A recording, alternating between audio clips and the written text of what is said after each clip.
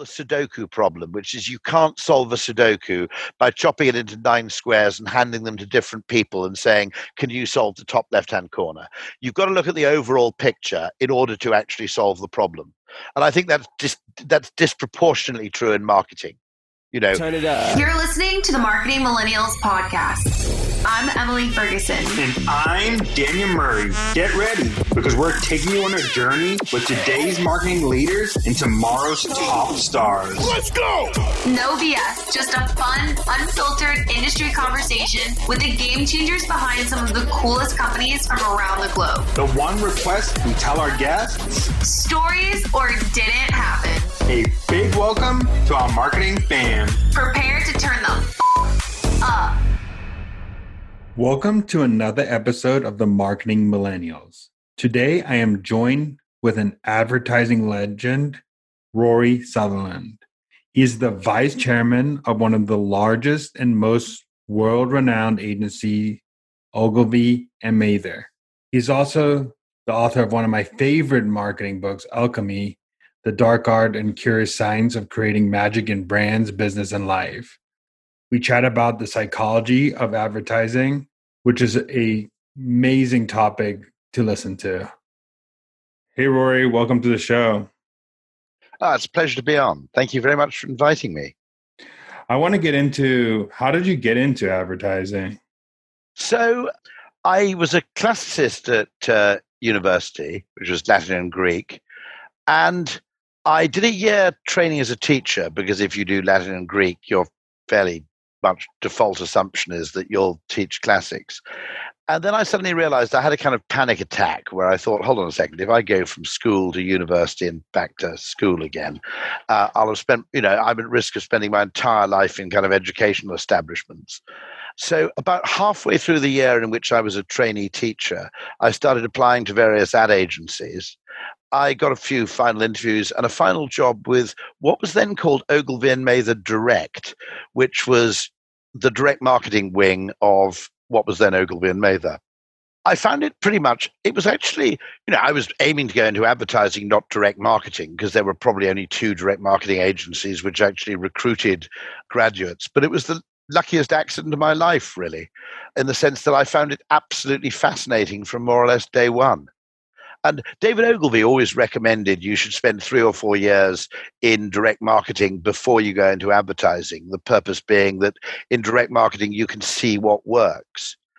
Very early on, pretty much from the first few weeks, actually, you pretty rapidly realize that the standard economic theory of how consumers take decisions, how they think, decide, and act, that standard theory bears very, very little relation to what's actually going on in people's minds and what the data reveals from direct response advertising.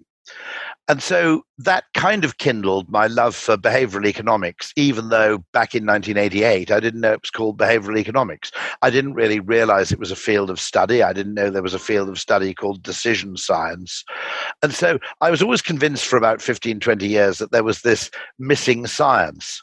And it was only sometime around, I suppose, about 2008, Nudge must have come out around about that year, I suppose, maybe 2009, that I discovered there was this whole field of inquiry into human decision-making, because I always thought it was the missing link. Don't get me wrong, I think there's an enormous value to creativity. I think there's an enormous value to data and measurement. But actually, the data only tells you what people are doing. It doesn't really explain or allow you to generalize why they might be doing it.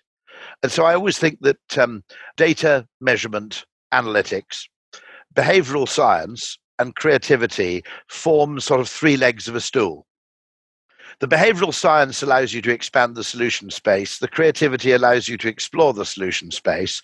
And then the data science allows you to validate your exploration.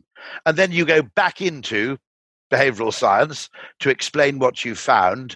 And then the whole cycle begins again. It's rinse and repeat. I'm interested in your thoughts on this. Why do you think a lot of universities don't teach this psychology and marketing courses and stuff like that? Well, a bigger mystery really is why the links between marketing and psychology have been historically so weak, because marketing's always lacked a kind of pet academic discipline. If you think about it, if you work in finance, logistics, etc., there are all these areas which you can draw on where the latest research may or may not have some bearing on what you do. But marketing has always operated in what you might call a conversational backwater. I remember a colleague of mine, a very brilliant copywriter actually called Alistair Graham. And he said to me one day, he said, the strange thing about the language of marketing, the very vocabulary we use, he said, it's like the language of astrology. It's fine if you're talking to fellow believers, but if you're talking to anybody else, you sound like a lunatic. And we've developed this strange marketing and marcoms vocabulary, which I think has been self-limiting because it doesn't really enable you either to draw on any kind of recognizable research, nor does it allow you to establish credibility through reference to findings. Everything has to be kind of taken on trust and instinct. And then it doesn't allow you to talk to anybody else within the client organization either. One of the things I discovered is that CEOs, for example, or even chief financial officers, are very interested in marketing, so long as you don't call it marketing. The second you start using marketing vocabulary, you talk about brand iconography or something, their immediate reaction is go and talk to the marketing director. But if you talk about behavioral economics, they find it just as interesting as the marketing director does. And I think, a great criticism I have of the marketing services industry is a large part of it behaves as though we were still paid on commission. It's looking for people who have a problem and a large media budget. And I keep arguing, look, for every person who's got a problem and a big media budget, there are 100 people who've got a budget and a problem. It may not be that they've got the means to solve that problem through mass media advertising. But as I said, why do we care? We haven't been paid on commission since about 1989.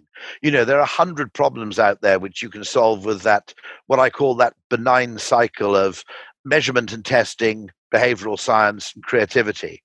And, we have the scope to deploy ourselves much, much more widely than we do. We end up, broadly speaking, to companies which own large brands, which have large media budgets, typically those that were founded between sort of 1850 and 1920, somewhere between Chicago and New York. And all the while, there's this whole panoply of interesting business problems, including those in Silicon Valley, by the way, in which a marketing mindset could play a decisive role. And we just ain't there, Yeah.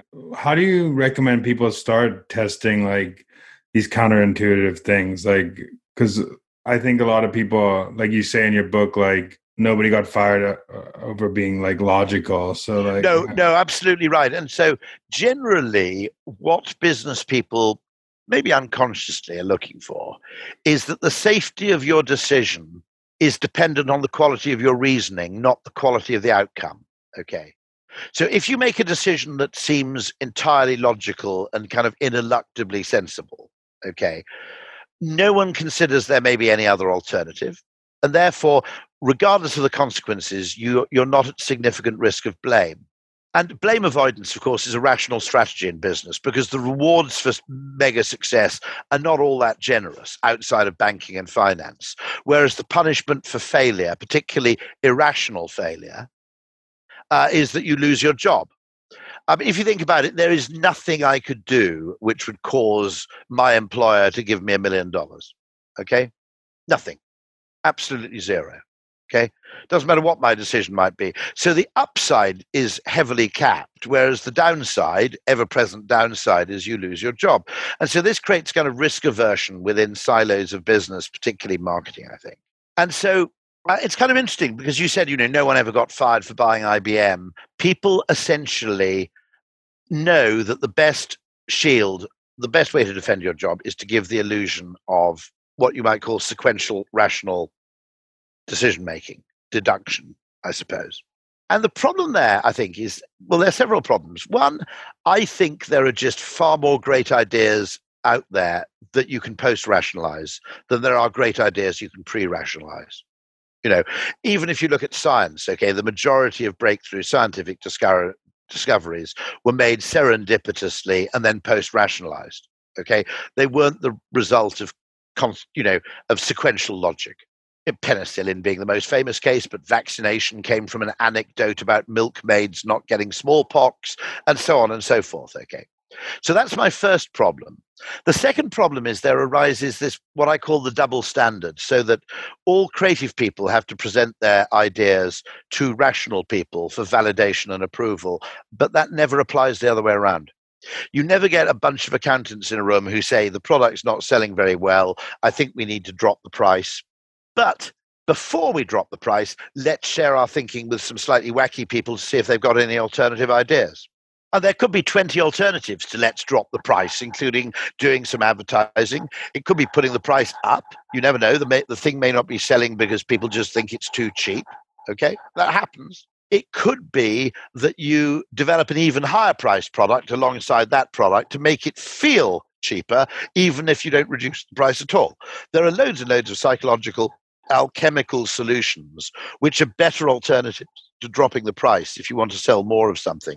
And yet those aren't even admitted into the room because the economic Occam's razor of if you want to sell more, you reduce the cost. Okay, combined with, by the way, market research, where more or less everybody will tell you they want things cheaper. Okay, if you combine those things, you'll be vastly overconfident in rational decisions, particularly because you've never really explored the alternative solution space.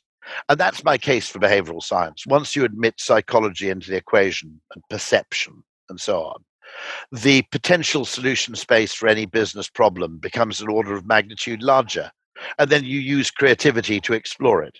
Like, do you have any examples, or do you see any companies out there that if they change the way they're doing things, like psychologically, like they could grow faster than you think, just from like you thinking like, I would change this and this would happen to this company? Well, just earlier I came up, with I was talking to a bunch of financial people. Okay. Mm-hmm. And it occurs to me, just to take an example, the pensions industry, okay? Now, I grant you, your younger audience, first of all, there is an opportunity to sell a savings product to younger people if you don't call it a pension. The idea of retirement just seems too remote, okay? But secondly, a pension is an inherently ridiculous product for anybody aged under about 33, because the idea of putting money into something which is irretrievable is simply a bad financial decision at the age of 23. There's too much uncertainty in your life for you to confidently say, I won't need that money in the interim. When you're 55, your likely life outcomes other than health related are much more tightly and narrowly defined. I think you have much more visibility and predictability over what's happening. And therefore, investing a certain amount in retirement becomes more and more logical. But the pensions industry does some really strange things. It's got a product with a name which is almost impossible to sell to anybody under 40, to be absolutely honest. It also makes it impossible for you to make ad hoc payments, despite the fact there would be considerable tax advantages from doing so. So that obviously is partly a government regulation problem by the way pensions are regulated. But that's the case of something. Now, a classic case of a breakthrough in this I always give is Uber, which is that nobody spotted the fact that the thing that's really painful about ordering a cab is not the duration of the wait, it's the uncertainty. And so the Uber map is a perfect example of a breakthrough psychological innovation. I think there's a borrowable, by the way, I think there's a stealable innovation from an insight you could have around Starbucks and Five Guys, which is if you're all about one thing, coffee in the case of Starbucks, the burger in the case of Five Guys, slight sideline is thing, so long as you make the ancillary stuff comparatively reasonable. So if you'd gone around beforehand and you'd said to Americans in 1993, would you pay $4 for a cup of coffee in a paper cup that you take away? I think you would have gotten pretty resounding piss off, right? Five Guys fascinates me because, there are places that sell $10 burgers, but they tend to be table service, napkins, cutlery, that kind of stuff. Okay.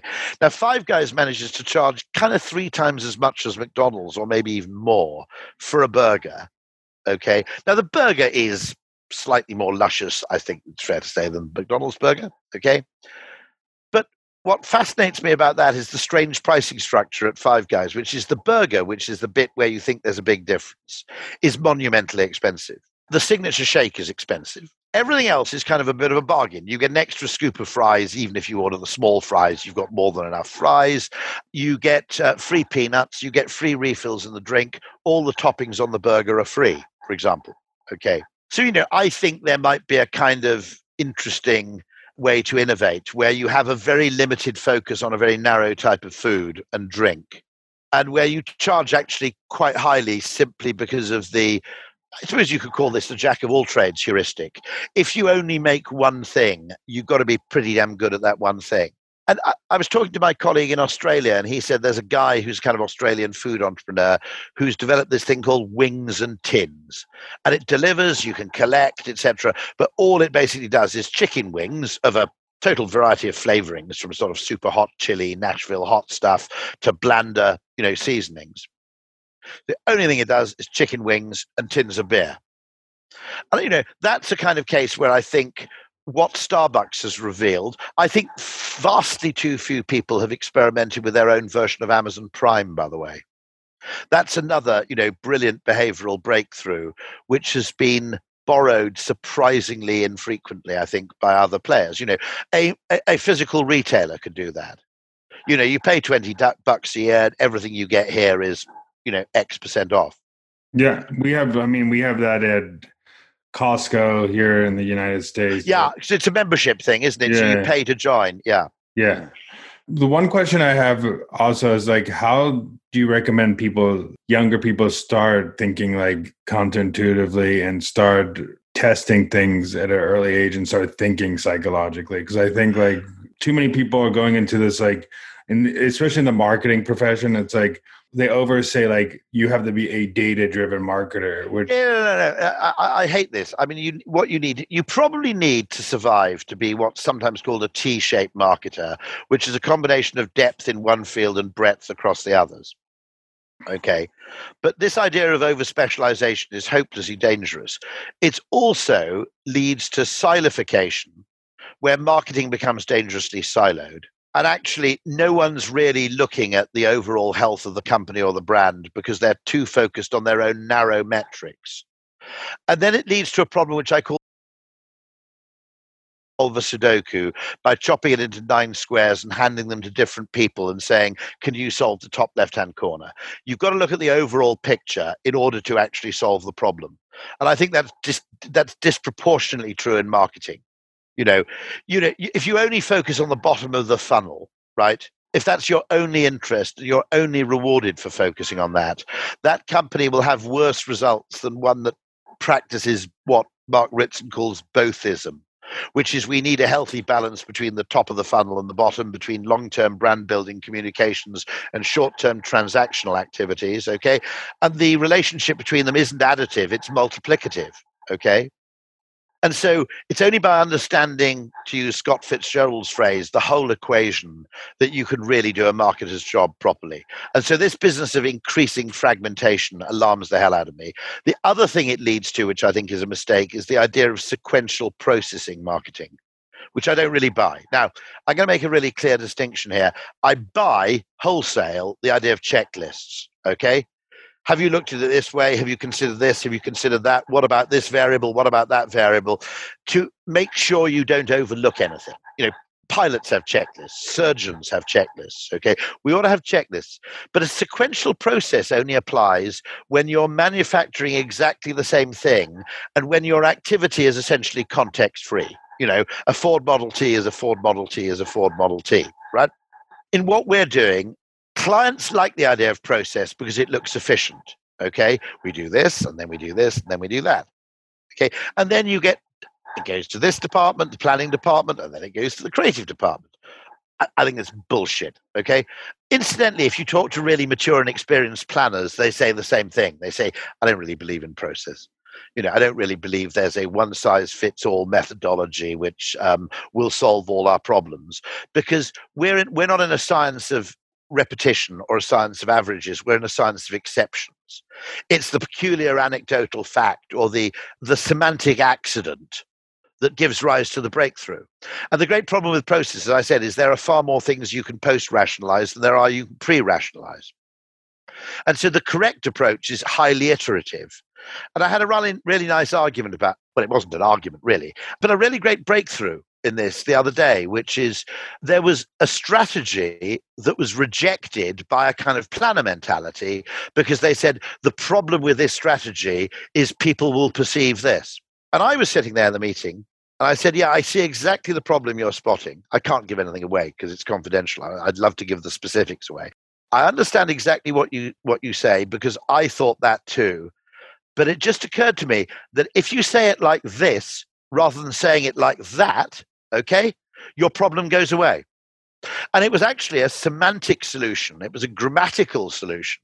It was literally, don't say it as a claim, say it as an exhortation. And suddenly the problem goes away. It was probably paralleled by Nike taking what you might call sports heroes and saying, just do it, okay, borrows from the achievement of the hero, but also contains the implication that you yourself can achieve something similarly spectacular, right?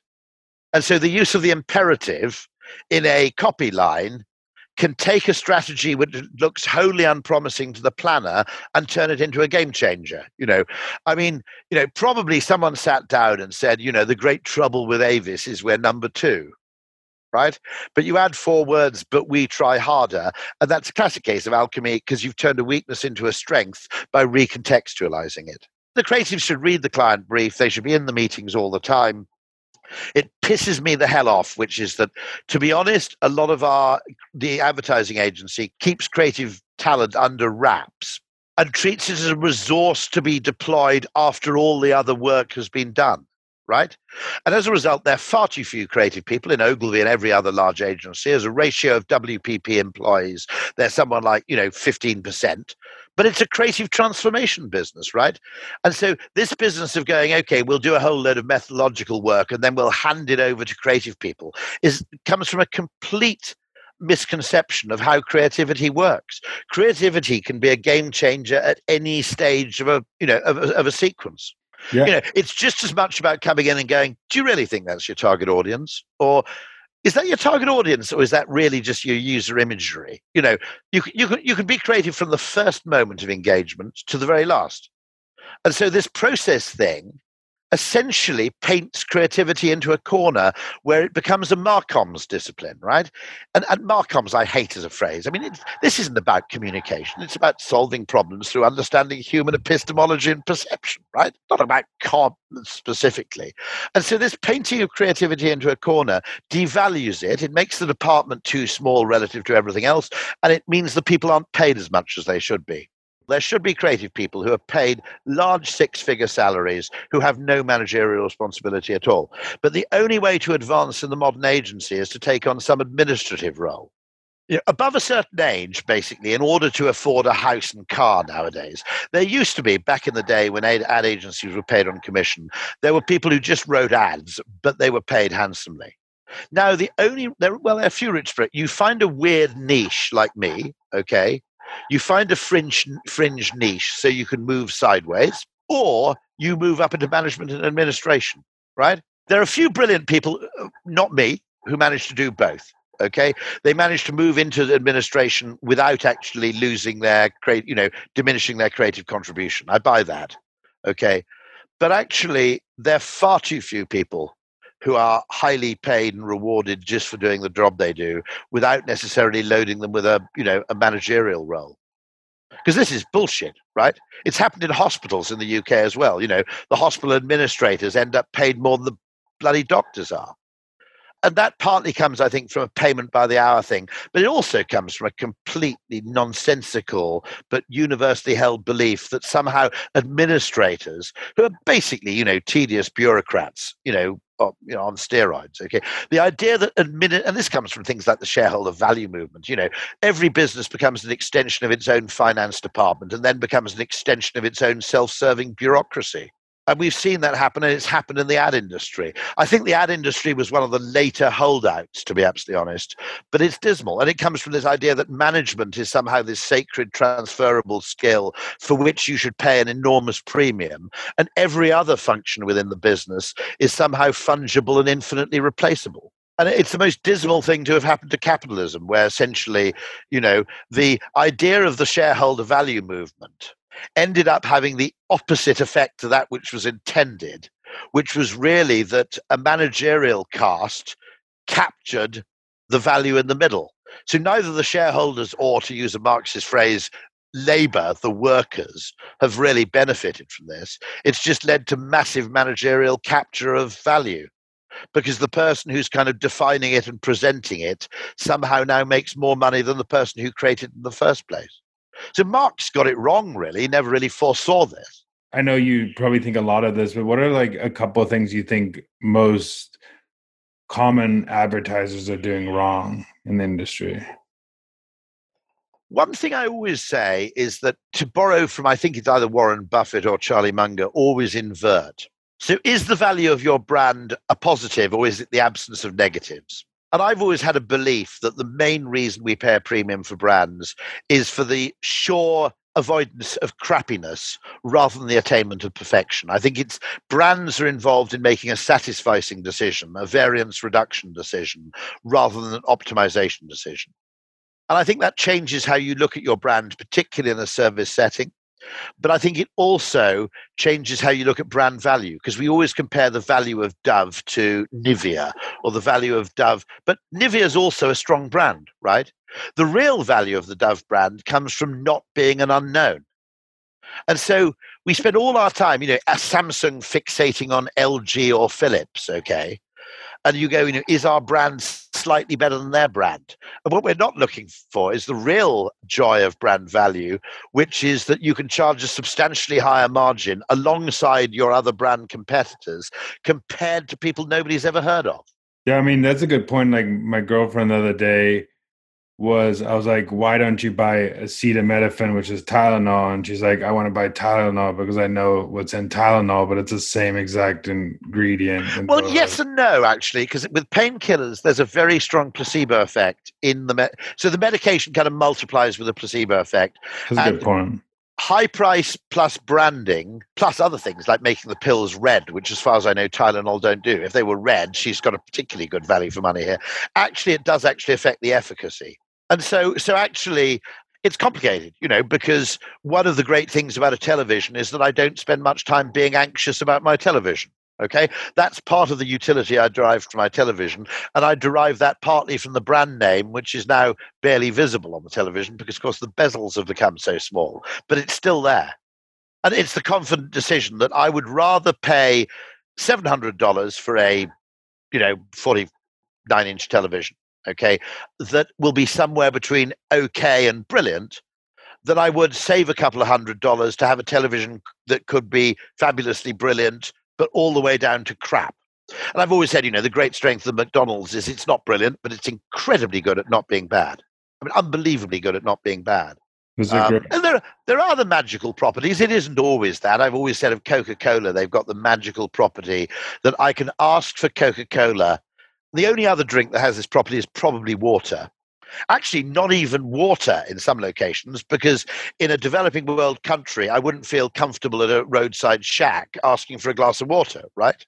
Okay, but Coca-Cola, I can ask for it anywhere between a Michelin 3-star restaurant in Paris and a Tanzanian beach shack, and I can ask for a Coke with the confident feeling that if they haven't got it in stock, that's their fault, not mine. Now, that has a huge behavioral effect because it's the confident ability to demand something. That's not true of Dr. Pepper, is it, really? If I went to the Fat Duck at Bray in the UK, I think it's Michelin 3-star restaurant, and said, can I have a Dr. Pepper Zero, right? There's a strong risk of looking like an idiot, but you can ask for a Coke. Why do you think people not think about context so much in advertising? Because there's a right, that's a corker. Thank you. What a question. Nassim Taleb was tweeting about this, that the whole education system selects for and rewards and encourages context-free thinking, right? So you take the typical maths problem that you're given at school, and it's all about two buses leave a bus station. One heads due north at a speed of 40 miles an hour. The other one heads due west at a speed of 30 miles an hour. What time will it be when they're 2 hours apart? What time will it be when they're 100 miles apart, which I think is 2 hours, right? But of course, that's not a real world decision. That's a totally artificial world where you have all the data you need to arrive at an absolute answer. And there's no question of variance in that because there's an exact single right answer. Okay? And so the education system, I think, selects for it and also inculcates it, encourages it. And business status, therefore, also is rewarded and awarded to those people who demonstrate it because it has the appearance of being science without being scientific. It's what Hayek called scientism.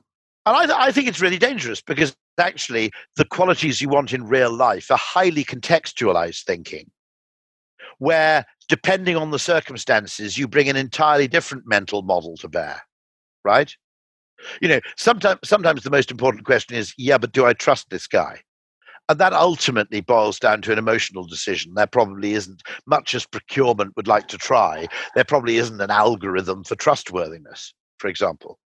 You know, you'd look at various cues in, you know, using all sorts of instinctive evolutionary skills, I suspect, in that decision. And so context-free thinking, which is a kind of, you know, it's what I call sort of business Asperger's, you know, where, you know, you remove the social context, for example, you remove the emotional context from decisions, and you remove the complexity. It's actually rewarded in business where it should be treated with suspicion.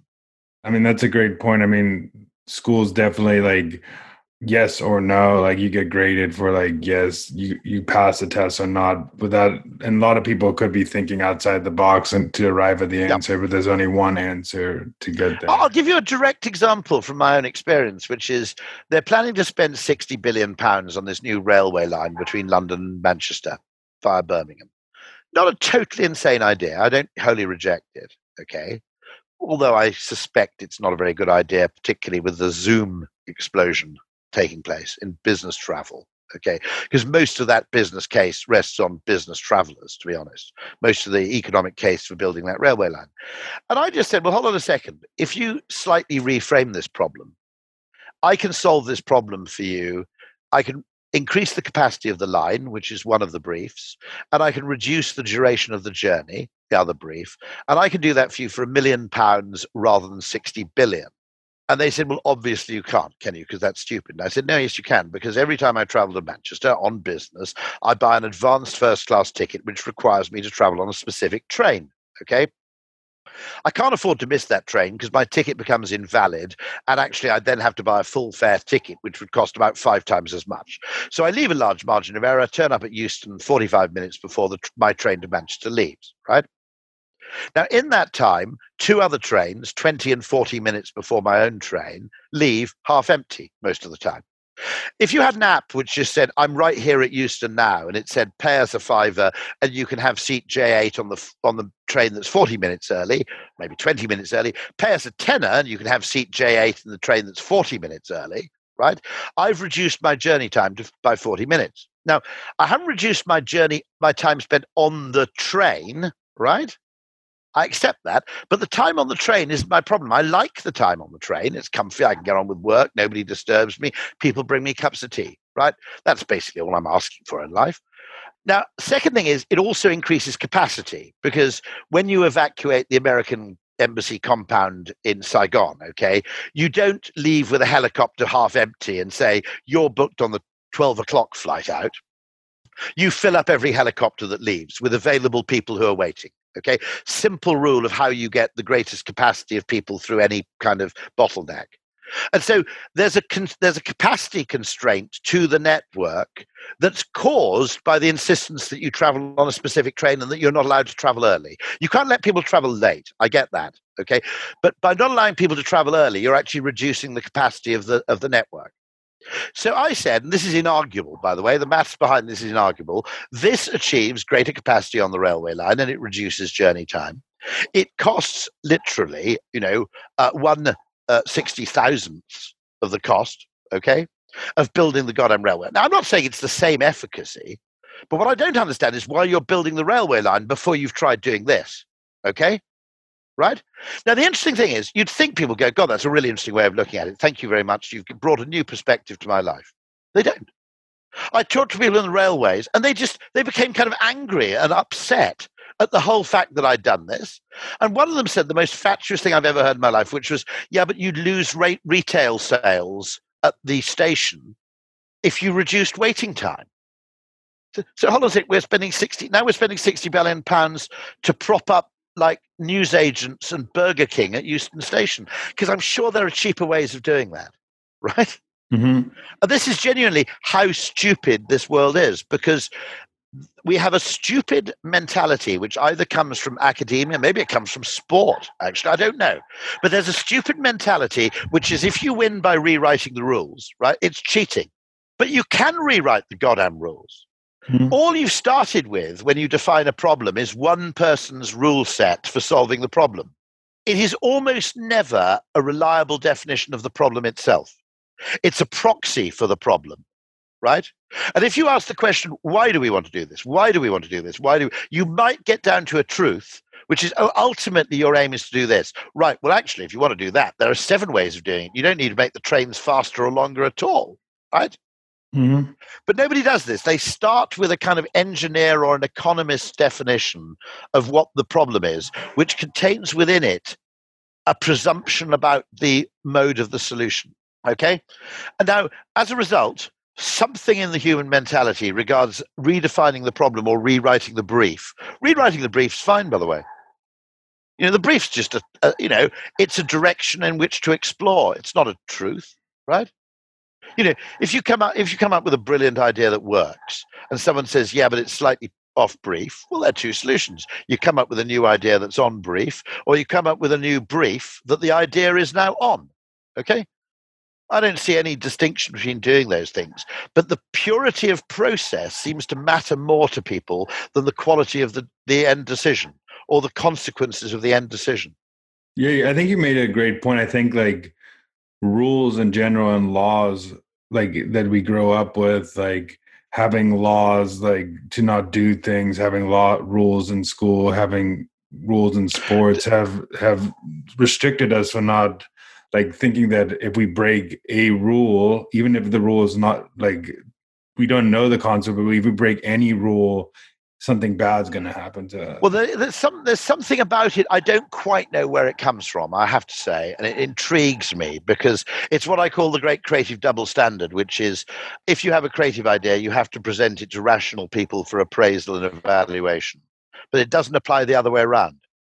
If someone uses sequential deductive logic to arrive from a bogus premise at an apparently logically derived proposal, okay, there is no creative quality control applied to that process at all, right? So a bunch of accountants will arrive at a decision about reducing the price of a product, and they won't for a second say, but before we do this, let's expand the possible solution space by showing it to some wacky creative people. That direction of travel never happens. The direction of travel where a counterintuitive idea is picked to death by fucking accountants, on the other hand, that direction of travel is universal. And so, it's an extraordinary asymmetry, I think, in the way in which we approach problem solving. I have a question for you that is actually interesting. That's like a real world problem.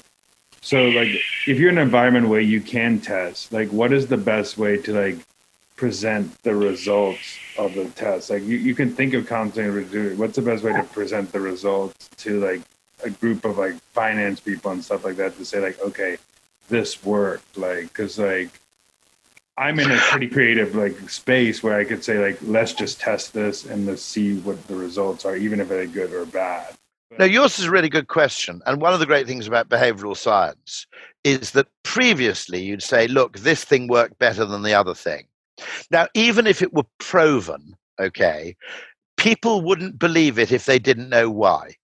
But if you said this happens and we think it's because of scarcity bias, which is a widely attested human, I'm not even sure it's a bias, by the way, it's simply a widely attested human tendency to value scarce things more highly, okay? Because you can actually say this is part of a common pattern that is found in human behavior, rather than this is an outlier or an anomaly, the likelihood that an unexpected test result would actually gain some sort of traction would go up quite a lot, I think. And that's the great thing with behavioral economics. It's a brilliant rebranding of psychology, to be absolutely honest. It's psychology. It's social psychology. It's individual behavioral psychology. But it is basically psychology. Daniel Kahneman is a psychologist. He just happened to win the Nobel Prize for economics, okay? Herbert Simon wasn't an economist either. He was a kind of polymath. I mean, I'm not even sure how he defined himself at different stages in his life. He was a great AI investigator as well, by the way. He was a huge early kind of proponent of machine intelligence. But the interesting thing about behavioral economics is by calling it behavioral economics, the finance director's got to pay attention now. If I went into a finance director, or for that matter, if you went into the President of the United States and said, I'm here to talk to you about psychology, you wouldn't be given the time of day. But if you call it behavioral economics, it falls into that realm of things which those people are supposed to understand and respect. Pity, isn't it, really? But I still play the game. You know, if the rebranding works, that's what alchemy says.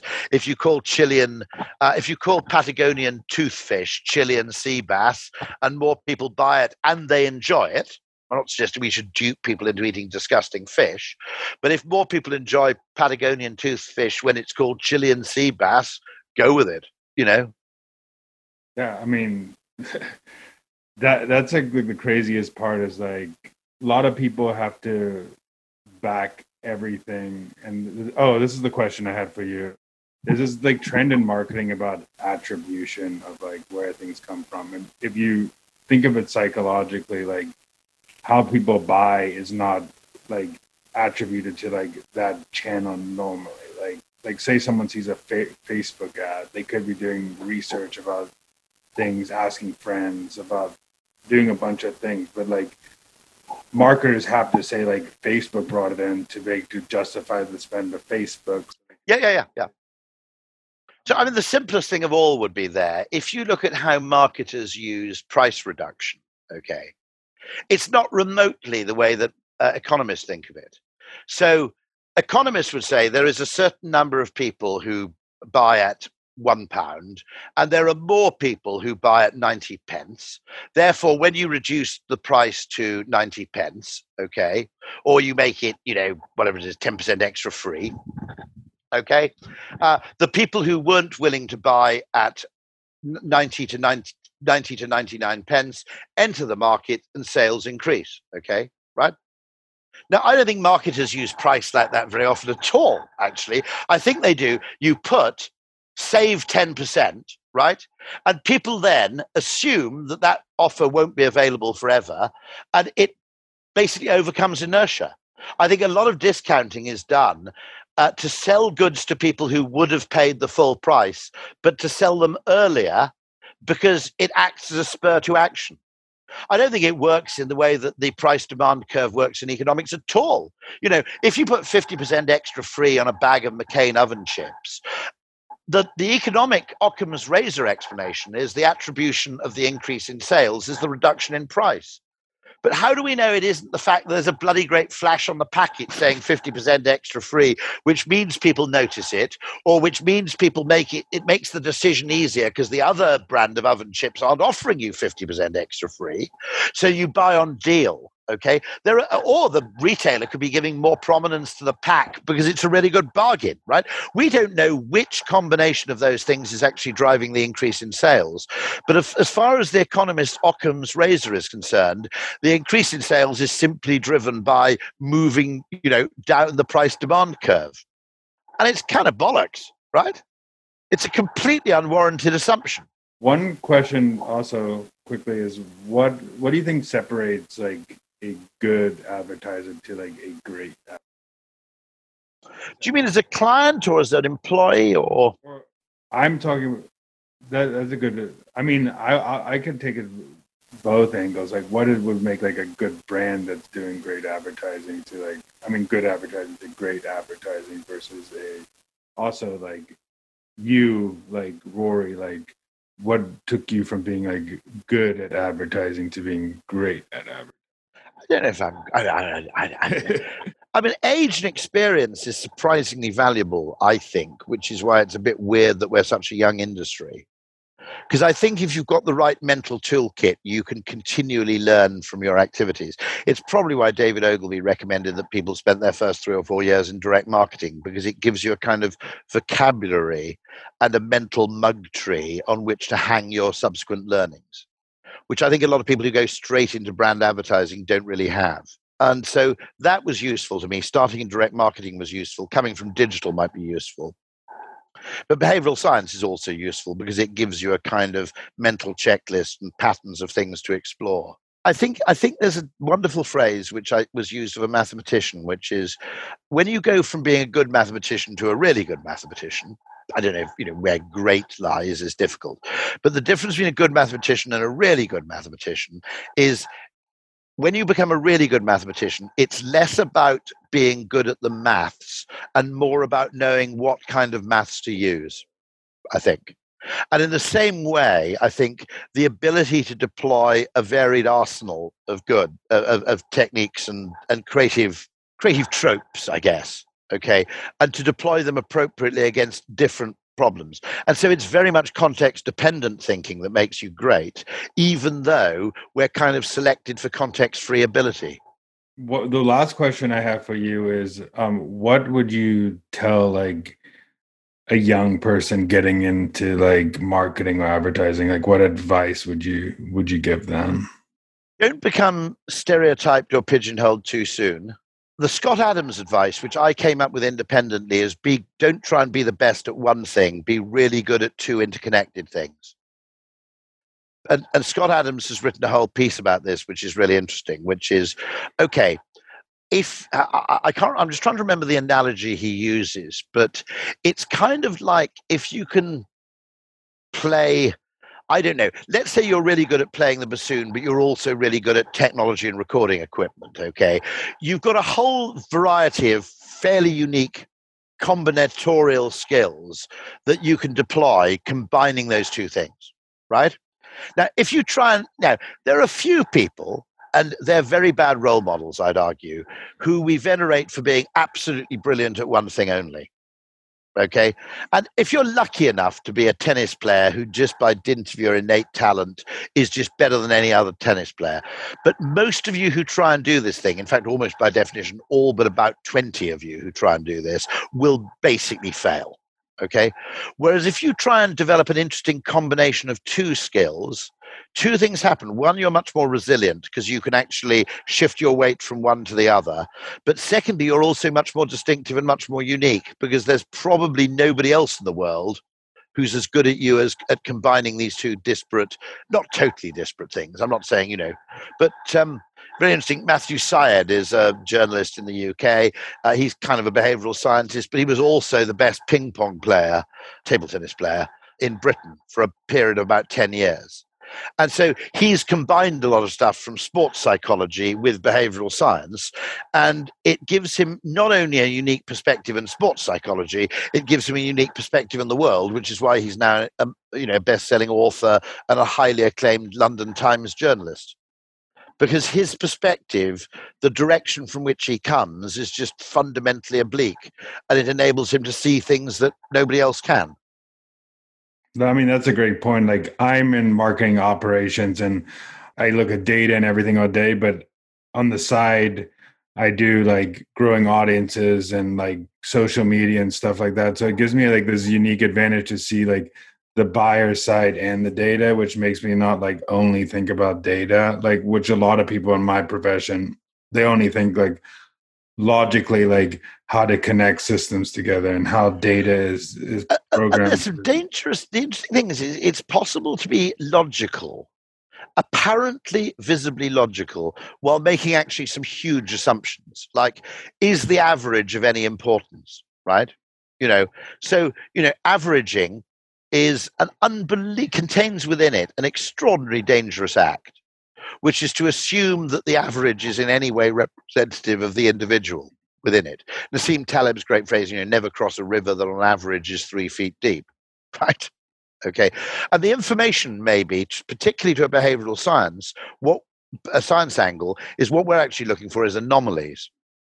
Because there's something which actually we weren't expecting and which is an outlier, which might tell us something really interesting or useful. And so quite a lot of mathematical activity contains within it dangerous assumptions, but you're free to make those assumptions with a kind of recklessness which aren't allowed in other fields, you know. So, when you say the average figure of so-and-so, nobody ever says, yeah, but how do you know the average is not a total distraction? The average human body doesn't really exist, for example. That's what they found when they designed aircraft cockpits, that the number of people who are average on more than 3 or 4 of 10 dimensions was actually vanishingly small. Nearly everybody was an outlier on something. And so, I do find this really worrying, because there's this scientism in business where a lot of business is simply trying to, and digital marketing is particularly guilty of this, by the way, is giving the impression of being scientific when, of course, what you're optimizing is a proxy measure, mate. Right? Okay. Click through, attention, engagement. Okay. They're still proxy measures. Even sales is a proxy measure. Right? Now, that sounds a weird thing to say. No, because the job of marketing is to get people who wouldn't have bought a product to pay full price for it. The job of performance marketing is to get people who would have bought the product already to buy it at a discount. Okay? So to be absolutely honest, if you're testing your creative, the most effective creative will often be a short-term discount, save 20% on, right? That is by definition. So you're optimizing a discount message, and your targeting is probably optimized towards finding people who would have bought the goddamn product already. Now, if I declare myself a huge success as a hotelier in terms of my performance marketing, but 50% of the sales I made were people who stayed in the Hilton rather than the Doubletree by Hilton, okay, right?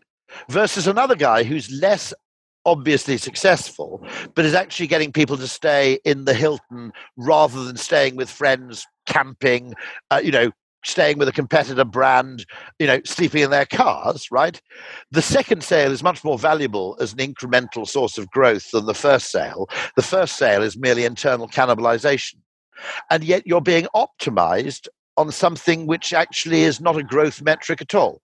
Now, don't get me wrong, okay? You've got to get the bottom of the funnel right, because if your bottom of your funnel is terrible, then there's no point in trying to improve the top.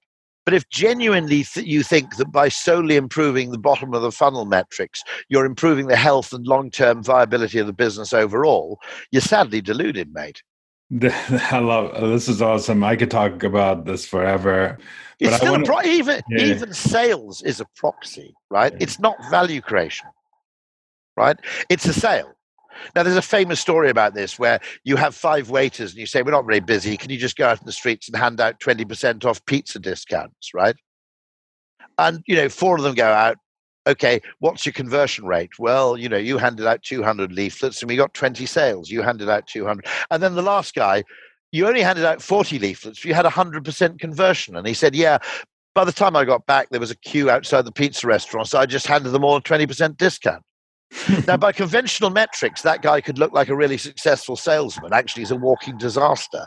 Yeah, I mean, that's a kind of funny, because that's a test that I've been running lately, is that I'm testing what type of offers work with my audience, what type, what could bring them to do that. But the thing is, you have to apply the logic that what about the people that would have already bought already? If you give them a discount. Don't get me wrong, okay.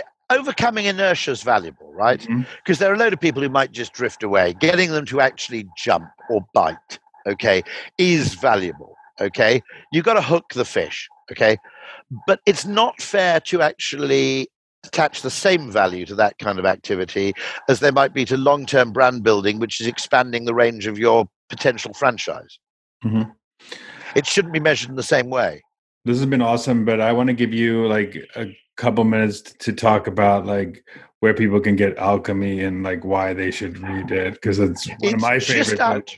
Oh, thank you. It's just out. It's called in the United States. It's called Alchemy: The Art and Science of Creating Magic in Brands, Business, and Life. I think in the UK, it's got a different title, which is The Surprising Power of Ideas That Don't Make Sense. The text is the same. There's also an audio book read by me. Now, I'm not saying read by me on the assumption that you want to listen to me for bloody 7 hours.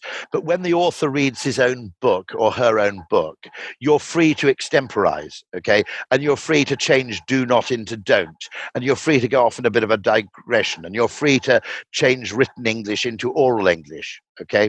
Now, when you get a professional voiceover artist to do an audio book, they're only really judged on clarity and fidelity to the original text.